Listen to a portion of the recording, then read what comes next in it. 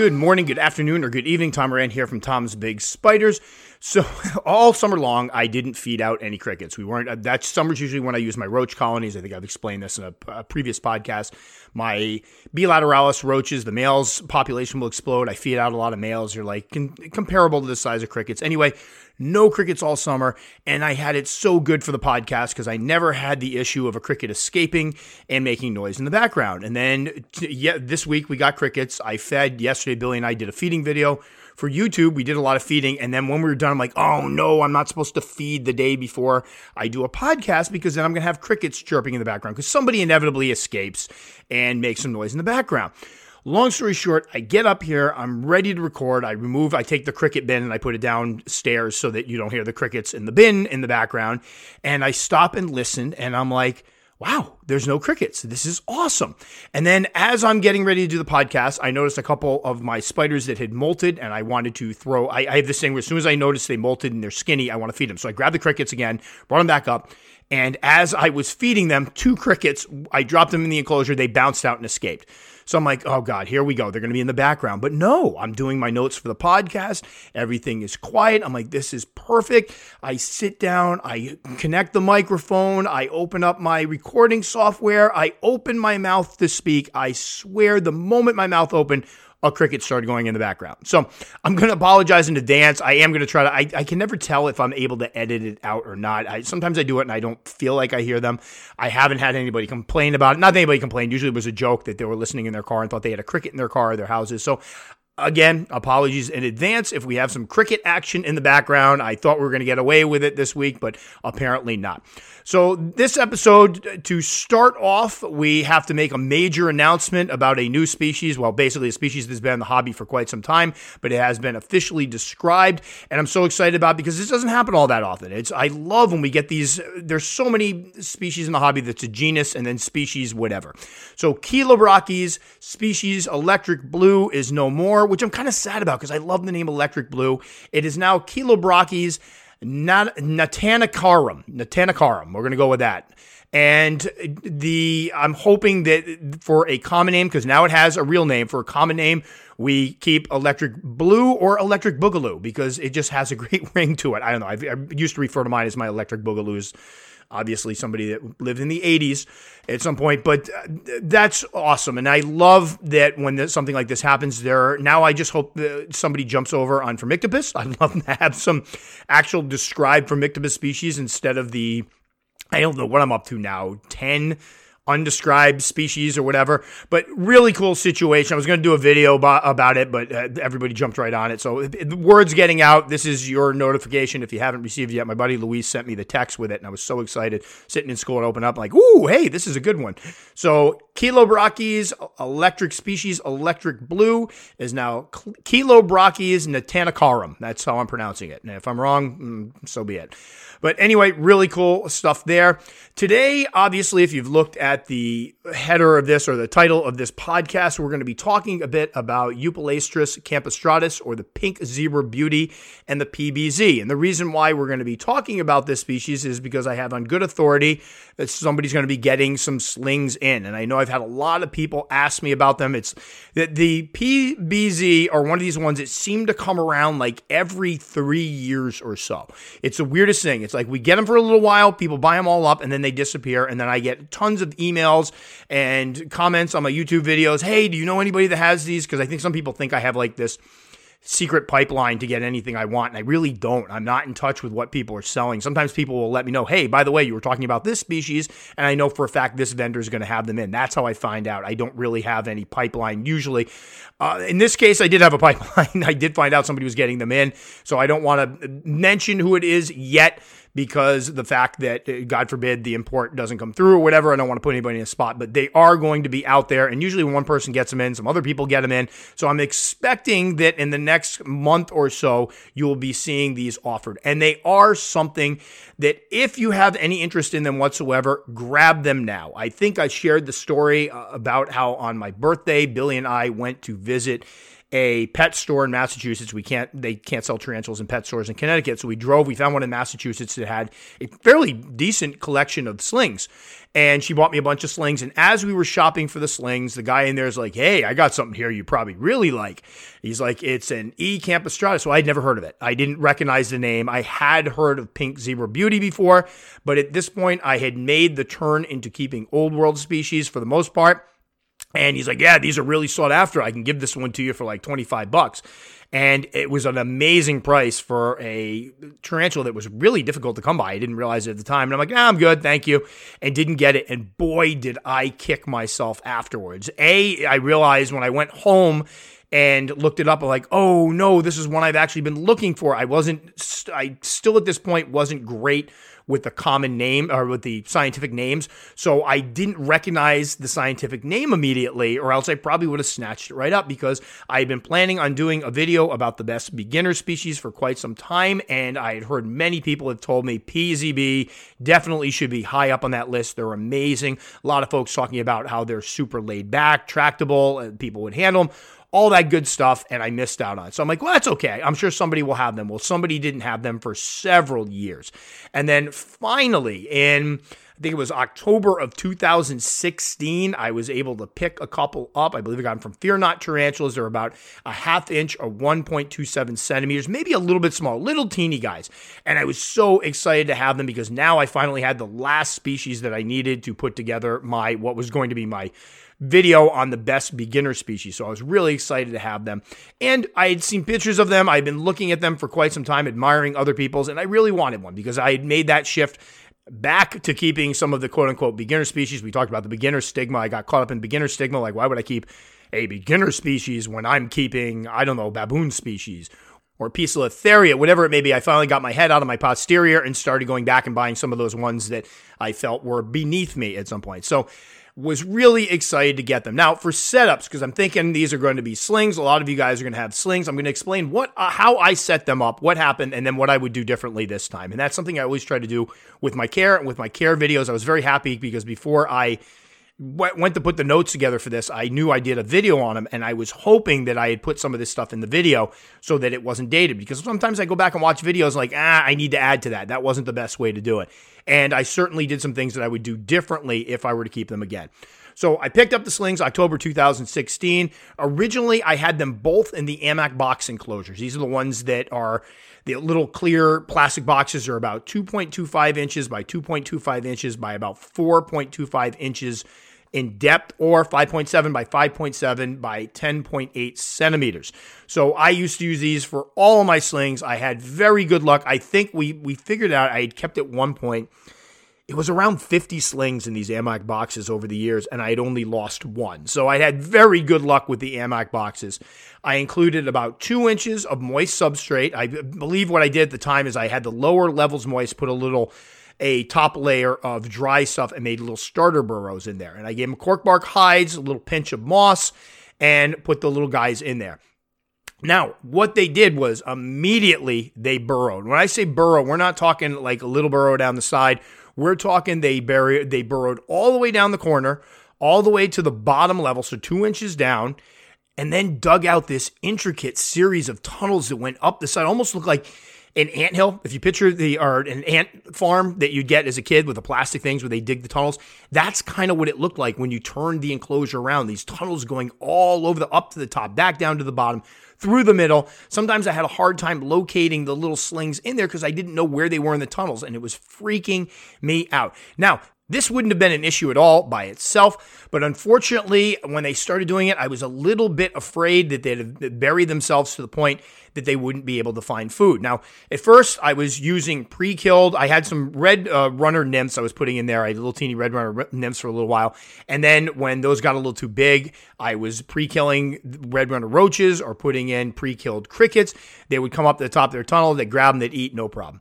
And then they both went into pre-molt, and they filled in all the tunnels. So if you look down at the surface, there were no entrances or exits to the tunnels. They went down beneath.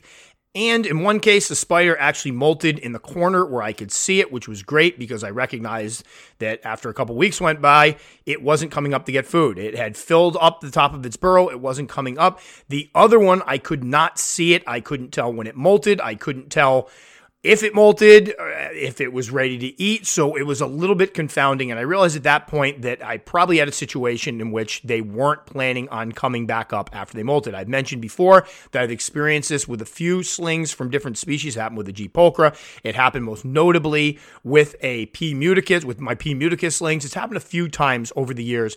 And this was one of the situations where, I mean, when we say they tunneled, it originally started with about 2 inches of substrate. By the time they were done, that substrate was up to the top of the lower part of it, so about 3.5 inches deep. That's how much dirt they pulled up and deposited on the surface. So when they filled those things in, some of the tunnels they filled in with like an inch of dirt.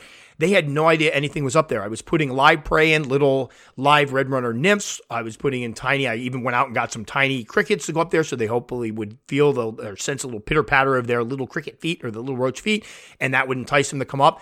It didn't work. So what I ended up having to do is I would locate where the entrance of one of the burrows was. They plugged up. I would carefully moisten that area down, use the back of a paintbrush or a toothpick, and carefully push the dirt away and stack it up on the side so it didn't fall in and fill in the hole. And then once I'd opened it up, what I would do is pre-kill an item and leave it right in the top. And what I found is when I first did this in both cases, they both came up and ate immediately. And then from that point on, they kept things open for a little bit, but every time, for a couple molts, every time they molted, they would close everything back up, and I had a very difficult time figuring out, once again, when they were in pre-molt, when they actually molted, when they were ready to eat again. So I remember one instance, I was shining the flashlight in, I saw the spider, it was gangly and super thin, and I realized it had probably molted a little while back and hadn't eaten yet, so I started to freak out.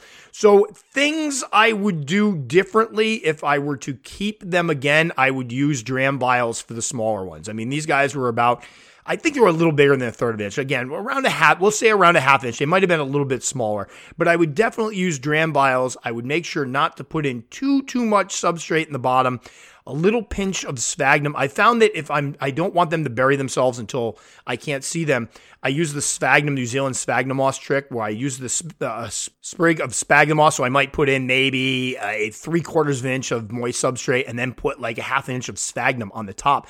And a lot of times what the little slings will do is they'll tunnel in the sphagnum moss a little bit into the dirt, and it's not quite so deep that they can get lost. I've had pretty good luck with that. But if you use just regular substrate, just be mindful of the fact that if you have, say, a dram vial that's 3 inches deep and you drop in, say, 2 inches of substrate or 5.08 centimeters of substrate, that if that sling goes down and burrows and brings that stuff up, it's going to end up pretty deep. So that's something to just keep an eye on.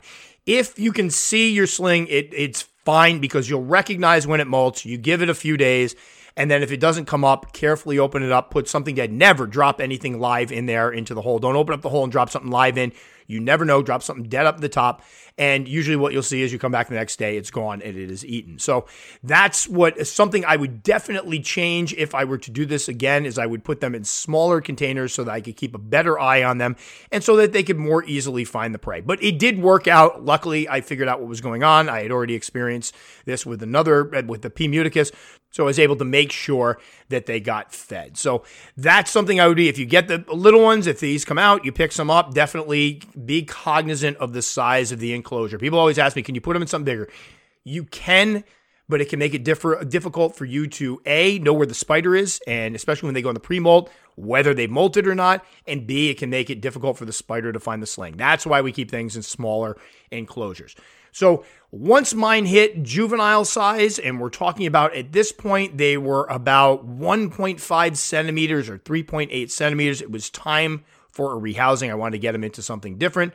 So what I ended up doing is in February of 2018, so we're talking roughly a year and a half or so, a little more than a year and a half after I first got them, it was time to rehouse them. So we got decent growth rate from that. It took them, if I remember correctly, they were teeny tiny until they hit, like many of the slower growing species, teeny tiny until they hit about 3/4 of an inch or so. And at that point, they seemed to put on decent size with each molt. So they put on a lot. All of a sudden, it was like, ooh, these are actually little juveniles now. So at that point, what I rehoused them into was some acrylic enclosures. They're about 16 ounces. They're clear acrylic. I still have some of them. I have my Aphonopelma species in them. but they were about 4.25 inches in diameter and 4.25 inches or 4.25 inch deep, or 10.8 by 10.8 centimeters. And I, once again, gave them about 2 inches of substrate, cork bark hide, some little starter burrows, a little water bottle cap for a water dish. And once again, I put them in there. They immediately took to the starter burrows. They did some digging. This time, though, they were bigger. The enclosures were a bit more shallow compared to their actual leg span. So I had no issue with them burying themselves to the point where they couldn't find their prey. I put them in, they buried, they had enough room to do a little bit of burrowing and make themselves little hides, little dens, but they were able to recognize when things were on the surface. And at that point, I was feeding them medium roaches, medium crickets. I believe in that stage, I even was using some mealworms, and they had no problem with them. And then once again, with the slings, I kept part of the substrate moist at all times. With juveniles, I tried to keep the bottom layers moist. I do have to point out, and one of the things you kind of can do to see if something wants moisture is if you give them moist substrate in the bottom layer and put dry on top, give them a starter burrow, you'll see some of them will go to that starter burrow. They will want that moist environment, and they will dig down and build their burrow in the moist part. So I did see that with these guys. They seem to like to burrow down to get that moisture level that they needed. So I wanted to give them that opportunity as juveniles. And again, I would let things dry out a little bit in between, but never for too long. And then I'd moisten everything down again. And they seem to do just fine like that. As for the water dishes, I had caught them drinking before, but they would also take the water dishes, flip them over, fill them with dirt, and in a couple cases, make the water dishes part of their den. So keep in mind, if you do put the water dishes in there, and I do encourage it, that it's going to be one of the species that you're going to be fighting to keep that water dish clean and filled. Now, as I spoke about earlier, they took a while to put on size, so to get a decent amount of size. So in my mind, I'm thinking these guys are very slow growing. We're thinking, in my mind, this is like an Aphanopelma or Brachypelma, but that wasn't the case. Once they hit, again, 3/4 of an inch, we'll say an inch, that magic inch spot, we'll go right around there. They really started putting on a lot of size with each molt. So although they were only about 1.5 inches when I put them in those little round juvenile enclosures, it wasn't long before I had to move them again. So could I have gotten away with one less rehouse and put them in something bigger to begin with when they were juveniles? Yes, but again, I was trying to prevent them from burrowing too deeply. If I used a bigger enclosure, I was afraid they would burrow too deeply and would have the same issue again with not knowing where they were and not knowing whether they ate or not having them surface to eat. So that's why I picked something a little smaller. I'd rather err on the side of caution in this case, and it worked out. So we rehoused them again in March, around March of 2019. At that point, I moved them both into one of the Systema 1830 Clip It 101 ounce or 3 liter enclosures. I use these for a lot of my juveniles. I love them. I included a few inches of moist substrate, once again, cork bark hide, moss, water dish, the whole shebang-a-bang. Now, at this point, the male continued to do some burrowing. He burrowed down a little bit. I didn't give them a lot of substrate to burrow in, and we'll talk about that in a moment.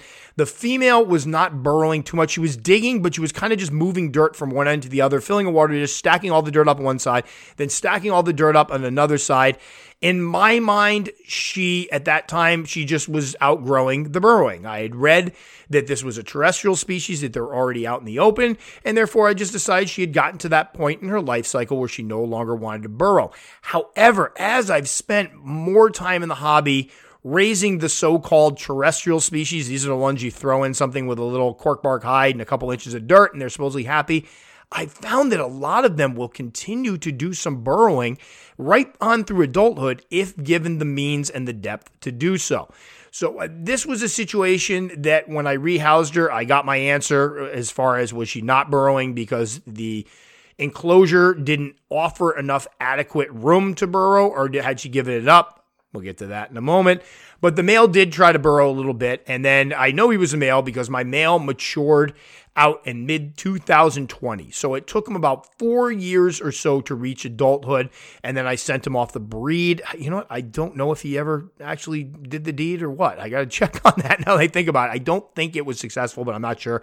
I got to double check. But anyway, it was about 4 years, a little over 4 years for the male to reach adulthood. So growth-wise, when I look at it, hindsight's 2020, when I look back at it, they actually grew fairly quickly overall, especially when compared to the other beginner species. Now, I'm sure some folks will probably have said they had much faster growth. I'm sure some folks will have said they had slower growth, but I would put them more in the medium range once you get them out of that tiny sling stage. So we talk about, again, doing stuff differently. And that's something I always try to re-examine when I raise something up. Is there something I should have done a little differently? And this, once again, I would have definitely have put them into something a little deeper so that they could burrow more. My female had stopped burrowing. Unfortunately, when I put her into her adult enclosure, she immediately burrowed again because there was enough substrate to do so. So that tells me that the setup that I had was not adequate for her to exercise those burrowing tendencies. Now, we can talk about whether, and I've explained my theory on this a million times, tarantulas adapt. All tarantulas, even the fossorial Old world species will adapt to a more terrestrial lifestyle if they're not given the room to burrow, the adequate room to burrow, the adequate substrate depth to burrow. They will web up on the surface. That's when you get more behavior issues because they're more out in the open. You're ripping the top of the enclosure off. You're ripping the webbing off. They freak out. Not a good situation. So can we keep these ones like terrestrials, and will some of them seem to be very relaxed? Yes. Let's call it as it is. There's many species out there. Again, those so-called beginner species that if not given room to burrow, it's not that much of a big deal. They'll just adapt to life on the surface. Either they'll use a hide or they'll just sit out in the open. They seem to be rather calm and content. However, I hate to have a situation where the spider does that, but if I gave it the room to burrow, it would have burrowed. I always like to give them the room if they need to. That's wouldn't say a newer thing, but over the last several years, it's something I've strived towards more, which is why I've cycled out some of my older enclosures that I used to use because they didn't have one of them is like the Exoterra breeding boxes. They're nice looking enclosures. They stack. They're well ventilated, have a lot of nice perks. The bottom of them is too shallow for my taste. Something's got to be a true terrestrial for that. It really offers it no room to hide, no depth to feel secure. So I've moved away from them. That's something I've done. So these are spiders that I would say at every stage of their life, you want to make sure you're giving them that choice to burrow. And that's just my 2 cents. I'm sure some folks will be like, well, I want to see it. I'm not going to. Maybe the spider will be just fine. I don't know, but I will say I gave my female the room to burrow and she's taken advantage of it. So if I were to do it again, when I did that move, when I put them into the Systema enclosures, I would definitely put them into something that was much deeper. The Systema enclosures offer a decent amount of floor space. They're 9 inches by 6.5 inches by 4.5 inches deep, or 22.9 by 16.5 by 10.4 centimeters. Unfortunately, it's at 4.5 inches of depth. That's not enough room for a spider that wants to do some burrowing. So what I would do differently would probably put them into something that offered a bit more depth for burrowing, at least 6 inches or 15.25 centimeters of depth for the enclosure, and then giving them probably 3 or 4 inches of substrate. So those M Design ones I used are about 14 inches by, it's 8 by 8 or so, or 7 by 7, I guess, around that. One of those would have probably made more sense and would have avoided an extra rehousing later on. They would have had plenty of room there. Again, you just would have had to make sure that when they went to pre-molt, if they filled in the burrows, that they were coming up to eat. So again, male matured 2020. The female at that time was about an inch or 2.54 centimeters smaller than him. He was a bit bigger and more gangly, so she was not ready to be paired. And honestly, I don't think I would have paired him anyway. She was a little small, and it still jibs me out, pairing a male or a brother and sister together, so I probably wouldn't have done it anyway, so I did send him off. The female, on the other hand, obviously stayed with me, put on some more size, and it was finally time to get her into her adult home. So I think I rehoused her in January of 2021, so a little over 4 years after I first got her. At this point, she had hit the 4.5 inch or 11.42 centimeter mark, so she was a young adult. Or an adult. And at that point, I decided to put her into one of the Gary clear plastic boxes, which measure about 8.5 inches by 8.5 inches by 12.5 inches, or 21.6 by 21.6 by 31.75 centimeters. And I included 4 to 5 inches of substrate, or 10.16 to about 12.7 centimeters, moist on the bottom, dry up top. I think at that point I was using the BioDude stuff, but any type of, dirt, or cocoa fiber peat. I like to mix them together to get the best properties of all of them. Would work fine. Gave her a nice big water dish.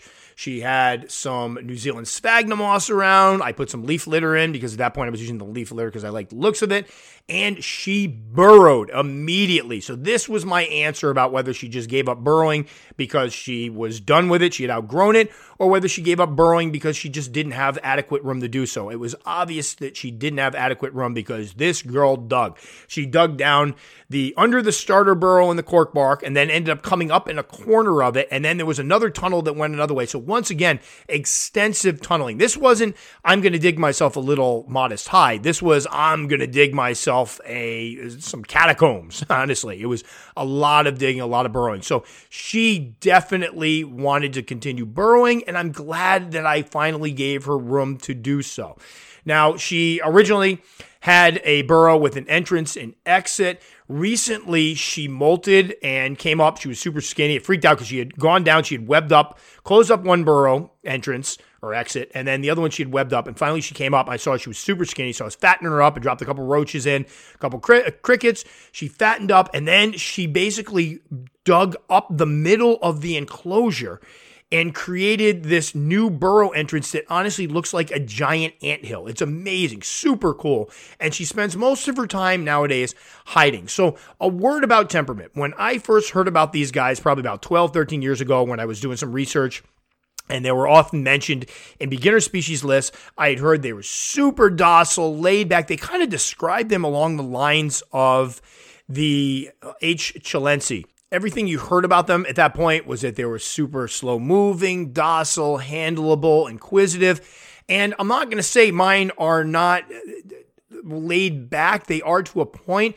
But my female, basically, if like right now, let me look over. Right now, she's sitting at the top of her little volcano she made. If I take the enclosure down, she goes right into her burrow and hides. So not really the pet rock that some people describe them as, and I have a funny feeling it was because folks were keeping them terrestrially. They weren't giving them the room to burrow. As far as I'm concerned, this young lady is a fossorial tarantula. This isn't a little burrow she's got. This is quite an impressive collection of tunnels and entrances and exits. So I would say she's fossorial.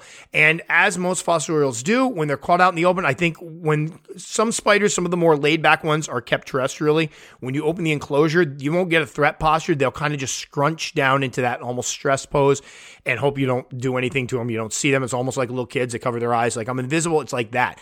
And I think that's probably what she would do if she didn't have room to dig. But because she can dig, she just calmly goes over. She doesn't bolt. She doesn't run. She just goes over and carefully climbs down into her burrow. So that's something I would like to throw out there for people who are looking at these slings. Are they worth it still? Absolutely. And remember, the temperaments and the behaviors can always vary from specimen to specimen. So I'm positive there are going to be people out there that go, I have an adult female and she doesn't burrow at all. And I 100% believe you. I'm just saying that mine does continue to burrow, does exhibit fossorial tendencies. Perhaps there are other ones out there that aren't so fossorial, that are out in the open, that are laid back, that are tractable. I just want to put that out there because I know there's a lot out there. And even some of this stuff I wrote because I was going by what other keepers told me, that these guys are spiders that are very laid back. And again, laid back, but shy. Very, very shy. That would probably be the biggest thing. Mine did go through a skittish stage, but looking back at it, it was when they were in those clip-it enclosures that they couldn't quite dig in real well. So I think a lot of it came from that I would open up, they kind of skitter around, try to hide, and they just scrunch up in a corner. So my advice, give them room to dig, obviously, as slings. Just don't overdo it. Same thing with juveniles. Give them room to dig. Don't overdo it. And then as adults or young adults, give them several inches.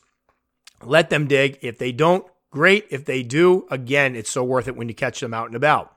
Now, as feeding, as adults, very simple. They're great eaters, and they have been great eaters since I think they probably would have been great eaters as slings if I had small enough prey items, didn't have to feed them pre-killed most of the time. But as juveniles, young adults, no issues hunting. Adults, my female, I drop in like 4 or 5 crickets, and it's fun watching her burst out of her burrow and grab them all. I even fed her B. dubia, so she's one of the ones that will eat B. dubia, no problem. So no issues there. Locusts would work. Mealworms, superworms, all the common prey items. I know I've got the things I use, but there are other stuff out there that folks use, like the mealworms, or overseas the locusts, which we can't get over here, those would all work fine. As far as frequency, back when it was they were slings, again, I always fed my slings at least 2 times a week. As juveniles, it was 1 time a week. As adults, it was usually once every other week. Now I feed my girl like once a month or so, several crickets or a nice big juicy roach, and that's about it. I really cut back on the frequency. I want to say overfeed them, but I've just chosen to have a less aggressive feeding schedule for most of my specimens. The only time that differs is, again, when one of them molts and I see them and they're thin. I hate the way they look when they're all skinny after a molt, so I do fatten them up a little bit, and then as soon as I see they got a little weight on them, a little size, a little girth to their abdomens, then I ease back a little bit. Now, temperatures. When I got mine as slings, it was back in a time period where I did not have supplemental heat in my old tarantula room. So temperatures in the winter time would sometimes drop in the evening to the mid to high 60s, so around 18 degrees Celsius. Summer highs, it was usually 70s to maybe 80 degrees or so 24.4 to 26.7 Celsius. So not particularly warm temperatures. I mean, summer pretty warm. Winter, it was cooler. So keep in mind, and I always have to say this, higher temperatures will often lead to faster metabolisms and faster growth rates. I just had somebody come on, and I always post on my YouTube videos the temperatures I keep my spiders at. And it's there clear as day that they're in the 70s in the wintertime. And back in the day, they were even in the 60s. I had somebody come on, I don't understand why yours grow so slowly. Mine grew this fast. So I said, what are the temperatures? Oh, 85 degrees all year round. Well, there you go, buddy. That's going to be why they grow faster. It will, with those higher temperatures, a lot of them, they'll grow faster, they'll molt with more frequency. So that's something to keep in mind. So somebody that's keeping theirs on the warmer side, the folks, live in areas where the temperatures don't drop as much and they maintain 80 degrees or higher, you're probably going to see faster growth rates. All in all, with even the lower temps, mine still grew fairly quickly overall. I mean, if you think about it, it only took 4 years for them to go from teeny tiny slings to looking like the pink Zebra Beauty, the PZBs that we all know and love. And speaking of pink Zebra Beauties, just to throw it out there, they have pink hairs on them. They have the pinkish tinge to them, but they're not really pink. They did go through a stage, I think it was right around the 3.5, 4 inch mark, where they were the most pink I think they've ever been. Now my female, she just molted. The overall coloration of them is like a brownish coloration with some striping. They're really, really beautiful looking spiders. And then those long C-tie all over the body and the legs and everything have that pinkish tinge to them. It's not like a super vibrant pink, but it's definitely a pinkish tinge. So they really are just awesome looking spiders. And a note on adults, I obviously have mine in those enclosures. Other things that would probably work well, the Exoterra, minis, the 12 by 12 by 12 inch or 30.5 by 30.5 by 30.5 centimeter ones that are very popular. Could work for one. Unfortunately, they have the more shallow litter dam in the front where they have the opening door in the front. So what you would probably want to do is angle the substrate back so it's higher in the back of the enclosure and create something with a cork bark so the spider could still burrow in there. I did this with my M. robustum and the big spider. She's probably about 7.5 inches now, 7.5 inches. And it worked great with her where I angled it down the front so I could still open the door and not have the dirt cover it, but there's enough room in the back for her to bury and create a nice burrow system. So that would work. The Barbarous growth 5 or 10 gallons would work fine. Something along those sides. You could do a bigger enclosure that I use there and probably create quite a nice setup. Give her a couple, if you did something around the 10-gallon size, maybe give her a burrow on both ends to choose from. Maybe some plants to get them out and about. That's something that sometimes entices tarantulas to come out, and that's something I don't currently have in her enclosure, which may be one of the reasons why she doesn't come out as much. If you put some extra plants in there, fake or real, it sometimes gives them cover. They will venture out more. But amazing spiders. I do hope that when they come out, some folks pick them up, and I do want to hear from you if you pick them up, and feel free to ask any questions. This is about the biggest thing I can tell you is just watch them as slings. I'm assuming, again, that the ones that are going to be offered are going to be on the smaller end. If that's the case, don't put them in something that they're swimming in, because then you have to be extra attentive to recognize, and it can be stressful. When this happens, you're always freaking out that you're going to disturb the spider mid-molt. When I'm digging one up, if I can't see it and it's been a while and I think it might have molted and I can't see, if it did or not, and you're opening up in the back of your mind, you're always thinking, what if at this very moment this spider has flipped over and is molting? And it freaks you out. So that would be one spot I'd change as far as the husbandry. The other spot, definitely giving them depth all through their life cycle so that they can go ahead and have that ability to burrow. And I would love to hear from folks. And this is important because this is just, when I do one of these, this is my perspective. I've kept 2 of these. That's not a huge indicator of what they're like in the world at large. So I would love to hear other folks. Did yours burrow through adulthood? Did you give yours a chance to burrow through adulthood? Are they terrestrial? What are you seeing as far as behaviors? Please chime in on it. I would love to hear from you because that just adds more information for somebody looking into them. But again, they're going to be out. I don't know how much they're going to cost, but I would say if you're even remotely interested, grab one now or you're going to be regretting it later, because if history repeats itself, once these sell out, it's going to be another 3 to 4 years before we see them in the U.S. again. I'm not sure, maybe overseas. And again, folks overseas, let me know through the comments what you think or what you've seen. Are they offered more often overseas, or is it like that with you guys as well, that you see them for, offered for 6 months and then they disappear, never to return again for another 4 years or 3 or 4 years? Let me know.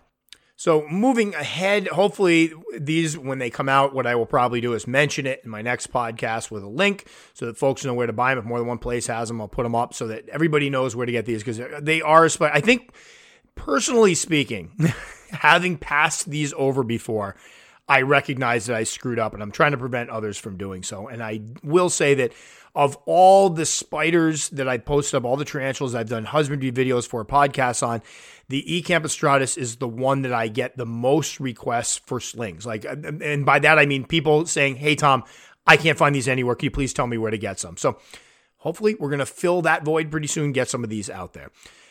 So that will do it for the main part of our podcast here. I don't know if you guys can hear it again, but that cricket started up in the background. Oh my Lord. Speaking of the crickets, I think I mentioned this before. I do plan on trying the vermiculite trick. I had some folks come on, talk about it. I just haven't done it yet. I had somebody ask me, "Have you tried the vermiculite thing?" I'm getting it. I have to buy a new bag of vermiculite. There's this place, a farm store not far from me, that sells these big bags of it. I don't like to buy the little bags. They go too quickly and they're expensive as heck, but they sell I don't know how big they are. Big bags of them. And I'm going to get one of those. So again, because mine's almost out, and I do like to mix it sometimes with the substrate. And I do want to try a layer of it with the crickets and see how it works. I know last time, 3 weeks ago, I picked up crickets. And of course, it seems like every time I go to pick up crickets, it's a rainy, humid day. And humidity kills crickets so quickly. So they're shipped in a box to the place I get them from. By the time I get them home, the clock's ticking. And I'm trying to feed them out as fast as possible before they all die. And luckily this time it was dry. It was raining, but then the rain stopped. It got dry quickly, so they've been doing okay. But definitely going to try that in the future. All right, so that will do it for this episode. As always, you can find me on tomsbigspiders.com. You can find me on Tom's Big Spiders, the podcast. You can find me on YouTube. As I mentioned earlier, Billy and I post a feeding video. I try not to do a ton of feeding videos, but they're a great way to get people to come to the channel that may not be immediately enticed by the more educational stuff. It's a fun way to show off species that I don't necessarily show off that much. And what I will do often is people will constantly be asking me for updates on certain species that don't necessarily warrant an entire video. But when I do a feeding video, it kind of kills 2 birds with 1 stone. We do a fun little feeding video that attracts some folks over, and I get to talk about some of the ones that people have been asking about. So the one I just posted, it features one of my Piornata, which we actually got to eat on camera. I don't screw around a lot with the Poecilotheria species and the arboreal species with feeding. A lot of times what happens is I can't catch good footage of them because I don't tong feed. But in this case, she was sitting right out on the edge of the enclosure, right out in the open. I tossed a couple to her. She grabbed them. Billy got some amazing footage. I got my little G. rosea, who is pushing 9, I think almost 10 years old now. She's about a whopping 2 inches, but I got her to eat, which is awesome because she's one of the ones that can be finicky and sometimes shy away from prey items when I go to do a feeding video. We got the Phormictopus species Biohibe. We got my Lasiodoritis polycuspillatus, which is a gorgeous spider. Was it Peruvian blonde, I think? And I got some shots of her to post up on Instagram several weeks ago. Forgot to put them up, but I got some Billy. Well, I didn't get some. Billy got some amazing footage of her. We got Theraphosinized species Roaton. I had some folks that asked me for an update on that one, even though I just did a rehousing not that long ago. So we updated on her. We got her out and about. We got the poster child for this one. This was my thumbnail, my Xenestus intermedia, who just molted and became one of the most beautiful spiders I've ever kept. You have to see it to believe it. Oh my Lord, I love purple. She's got like this purplish pink carapace. The legs are this deep, femurs are deep black that kind of trail off to almost like a bluish tinge to them. Just an absolutely stunning spider, and she's big now. She's pushing about 5.5, 6 inches or so. So pretty good sized spider. Billy got some amazing shots of her eating. We have my Theraphosa blondie, one of mine that's going to be getting a rehousing pretty soon. We caught that one. My Phormictopus auratus, Cuban gold, not Cuban bronze. The thing is not, this one drives me nuts.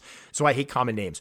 A lot of people call them the Cuban bronze. If you look at a Phormictopus cancerides, a lot of those have, or Adochromatus, have what looks like a bronze appearance. The P. auratus look gold. They look like somebody sprinkled gold all over them. And the Latin word for gold is actually auratum. See the connection there? So it drives me nuts because everybody will come on and go, unfortunately, it's not the Cuban bronze or gold, it's a Cuban bronze. No, it's going to be Cuban gold. I refuse to call it Cuban bronze. So Cuban gold, because they are gold. They are beautiful. It is an amazing looking spider. And again, more props to Billy. She did an amazing job on this video getting these really good shots. We got my Tliotlicotl Vagans on there. She just molted, looking beautiful. It's just something about a sleek black spider that just really is amazing. We've got my Xenestus species bright, which you can tell, especially when you compare to the Xenestus intermedia, much paler, almost brownish pink legs, carapace, pink, like just, again, the Xenestus species, just amazing spiders. I've said this many, many times, but I like to call myself on it when I'm a dingus, and me avoiding those for years was just ridiculous. Boy, did I miss out. We have Phormictopus species Selinus that is looking very much like the Phormictopus species green femurs with the kind of golden carapace, the green femurs. We'll see as time goes on. I've heard from other people that seem to think those are the same species. So it means I basically spent an exorbitant amount of money for a sling of a species that I already had 4 or 5 of. Welcome to Phormictopus, folks. And then we have Xenestus species Tenebris. Beautiful spider, growing a little more slowly than my other ones, but gorgeous nonetheless. I believe this is the one that people think might be Xenestus monstrosa. Is that it? Monstrosa? Hopefully I pronounce it correctly. And then we ended it off with my P. antinus. Not sure which form she is. I know there's a couple versions of P. antinus. There's the true ones. I think the Peruvian are the ones everybody's after. I doubt it's that one, but we got her. So some great footage if you're looking to see some of the spiders that I keep and some of the ones that I don't focus on all that much. And again, just a fun video, and I was in a good mood. Sometimes I do these feeding videos, and it's like, I don't want to say they're forced, but I don't have a lot to say. This was one that we were just having a good time, Billy and I, up there Saturday morning going through them. There's one point in the video, and I'll call myself out on this, where I was picking up one of the containers to put it on the table so that we could film it. And before we started filming, I realized I have these wireless mics that clip on to your collar or the collar of your shirt. And I found that what happens is they start to basically, they're supposed to be right up against your body for them to work appropriately. But what ends up happening sometimes is I'll bend over and it'll fall away from my body. So the top microphone part, picture it coming out as an angle from your body, and sometimes it'll stay that way. And what happens is when I go to edit the videos later, my voice becomes watery when that happens. It's kind of picking up Billy's mic, it's picking up mine. I hate the way it sounds. Very unprofessional sounding. So I try to make sure that it stays where it's supposed to. So before the video was shot, I said to Billy, do me a favor, to add to the list of things you already do that's way more difficult than what I do during these videos. Can you just every once in a while keep an eye on it? And if you see that thing coming away from my neck, just let me know so I can fix it. So when I bent down, it pulled away from my neck. Billy saw it, and she tried to pull the back of my t-shirt gently to make sure it pulled back against my skin. Well, all I felt was this little light skittering across the back of my neck, and thought something was on me, and exclaimed something you shouldn't exclaim on a video during it. So we had a good laugh on it because I thought something was crawling up my neck. The other day I was feeding the tarantulas up here. An hour later, I felt something on my neck and in my hair. I'm like, what is that? I reached, it was a cricket. It had hitched a ride on me and had been on me for over an hour. So we had a good laugh there. I bleeped it out so people wouldn't hear me say terrible things, but a good moment. And I think a good video overall because we were having a really good time with it. Sometimes I'll admit, and Billy's been great with this. I will go Saturday morning. She's in the middle of doing something. Hey, you want to record a video? She always goes up there, but I think there's probably some times where she doesn't feel like doing it. I know there's times where we start recording. I'm not feeling it. This was one where we were feeling it. So Anyway, normally don't promote the videos on here, but if you want to check it out, check it out. I'm done talking. I'm going to go hopefully walk my dogs. Have been pouring here. I don't know if we'll be able to walk them in the pouring rain. That'll do it for this one. Hope you had a great weekend. Hope you're having a great Sunday. We'll catch you all next time.